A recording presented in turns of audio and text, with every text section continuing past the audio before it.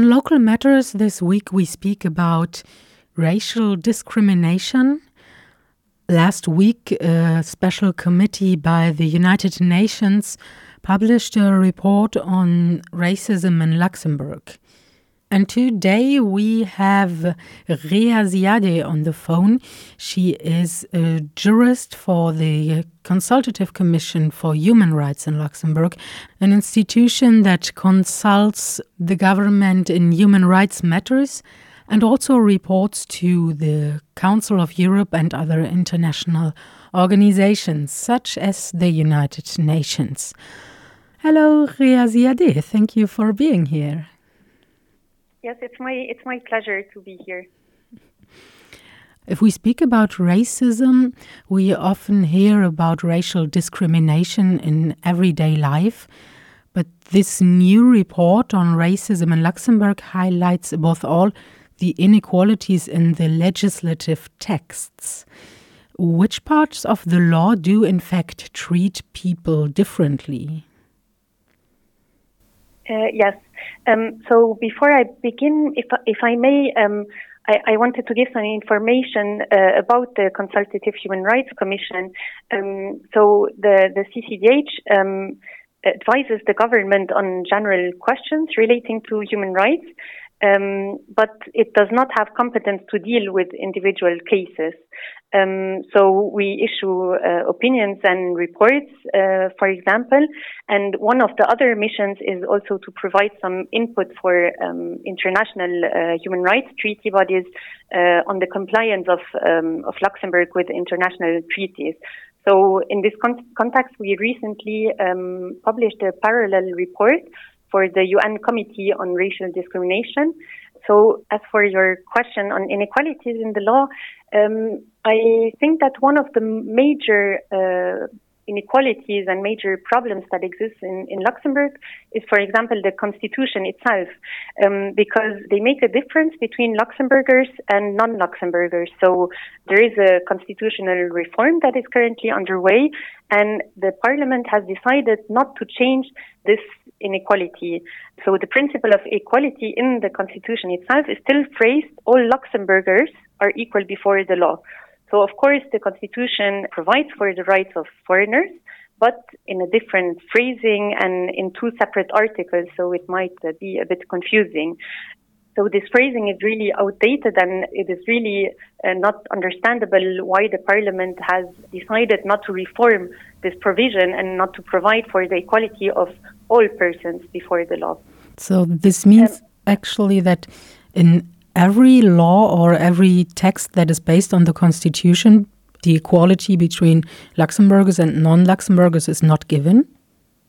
No, of course not. There is, of course, a possibility for laws to provide for a difference of treatment between different people, but this difference has to abide by certain rules. For example, it has to be proportionate, it has to be necessary, and all these rules are necessary to have a provision that provides for a difference of treatment.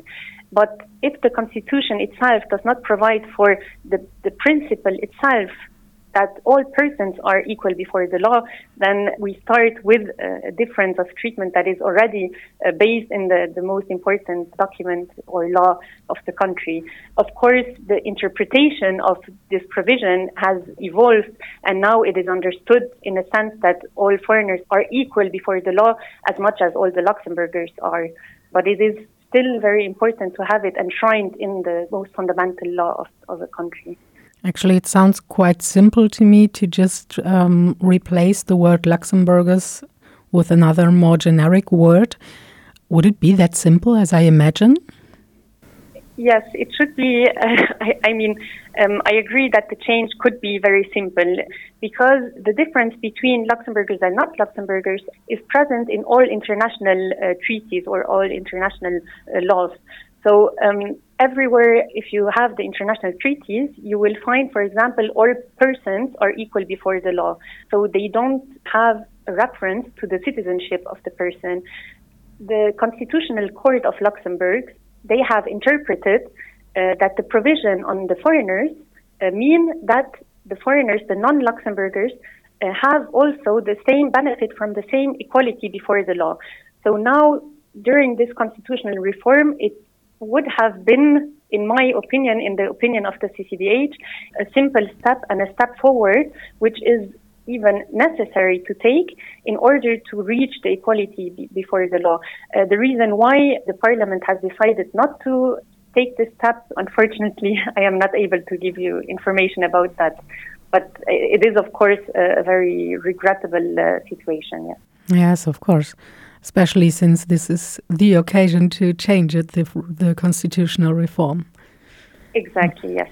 So in the end, if a person feels or has been discriminated based on his or her color of skin or ethnics, what can one do to take action against the offender? So if a person has been a victim of racial discrimination, there is, of course, the possibility to turn to the police to file a complaint, because that will help to the perpetrator to be accountable for his or her actions. I think that would be the first step that has to be taken. Other than the police, there are a few possibilities for the victim. For example, Luxembourg has the Center for Equal Treatment, the CET, and they can provide for legal advice or refer the victim to other institutions or NGOs. The victim has also the possibility to contact the ombudsman. The ombudsman, they can really receive complaints by the victim. They can make recommendations. They can propose friendly settlements. And they can also, after having issued some recommendations, they can also monitor the implementation of these recommendations. And if the public administration does not do so, they can also publish these recommendations as a matter of pressure. And then a last possibility for victims of racial discrimination is that the law provides for some NGOs that can help the victims for their court proceedings. So for racial discrimination, there is a list of 5 NGOs that can accompany the person for their legal proceedings. Okay. How are the probabilities that in the end a case of racial discrimination will get to a court sentence? I have the impression that, it's also studies that say that many people don't file a complaint because they think, okay, this doesn't lead to anything, this is not important enough, or they feel discouraged by all the administrative efforts and they have the impression that it doesn't lead anywhere. Is this true, this impression that people have, or does it lead to fines, to court sentences in the end? It is a difficult question because we have very few information about the court proceedings. So in the context of the UN Committee on the Elimination of All Forms of Discrimination that has examined the situation on Luxembourg very recently, in this context, the Luxembourgish government had to submit a report about the situation of racism in Luxembourg. And one of the questions was how many complaints have been made, and then how many have had as a consequence that a court proceeding happened. And unfortunately, the report of the government has very few statistics and very few data on the situation. So it is very difficult to have a real opinion whether a victim will have some positive consequences when filing a complaint. But of course, there are some difficulties that a victim can have in this proceeding. For example, one major difficulty is the presence of proof of the discrimination. And this is a real obstacle because discrimination is not always written down, or there is not always a proof of this discrimination. If we take the example of the situation of racial discrimination that happened in the context of renting an apartment, the media has talked about this situation in Luxembourg. It is very difficult to prove the existence of the discrimination in that case. And most of the expressions of this discrimination is only said orally. So in case there is no proof, there would be some difficulties for the court proceeding to have a positive outcome for the victim. Okay, that doesn't sound so hopeful, actually. Also, the lack of data from the government. Yes, the data, unfortunately, the lack of data is really a problem that the CCDH, but also a lot of other national and also international actors have criticized, because the STATEC, which is responsible for collecting data, does not issue data which is specialized on, for example, racial discrimination or the origin of people or the color of people. And so if we concentrate only, for example, on the nationality of the people that are present in Luxembourg, this does not reflect the reality of the society, which is much more diverse than what is present in these statistics issued by the STATEC. So, yes. Then I wish you and also all other included bodies good luck with your continuing to work. Yes, thank you very much. And I wish you good luck also to issue some information about racial discrimination, because the media is also a good channel to create this culture of tolerance. So, yes. Oh, let's benefit from that. Yes. This was Rea Ziadeh on our microphone on Local Matters.